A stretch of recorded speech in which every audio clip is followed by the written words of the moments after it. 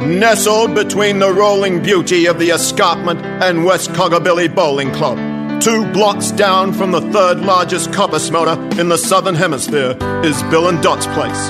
A 3-bedroom fibro house with a long-forgotten Lamington on the windowsill. Welcome to 45 Sunshine Crescent. Underneath Bernie's barbershop in South Coggabilly, the evil Dr. Darkness is plotting yet another politically incorrect megalomaniacal scheme. Igor, my faithful companion, I am brilliant, simply brilliant. My mind continues to amaze me.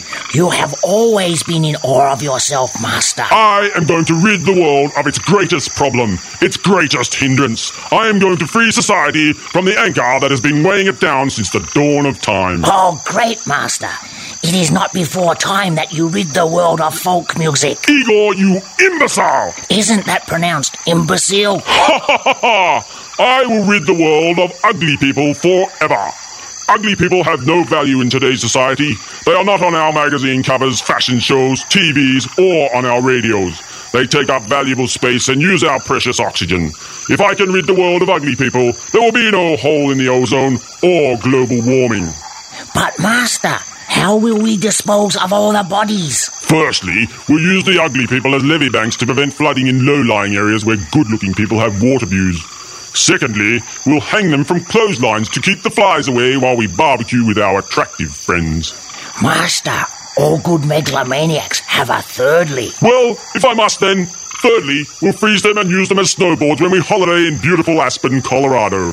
But there is one slight glitch in my master plan. Igor, my faithful companion, who has been with me through the good and the bad. Mostly bad? Sadly, you will make the ultimate sacrifice to fulfill my dreams. Yes, Master. I know.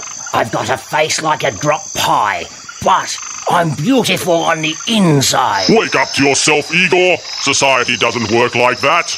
Is there a superhero in Coggabilly that can defeat the dirty, dastardly deeds of Dr. Darkness? Or will we all rest a little easier knowing that ugly people are finally being put to good use? Next week on 45 Sunshine Crescent, the rise of Lemon Tart Man and Really Cool Cat. Oh, I'll be looking forward to that.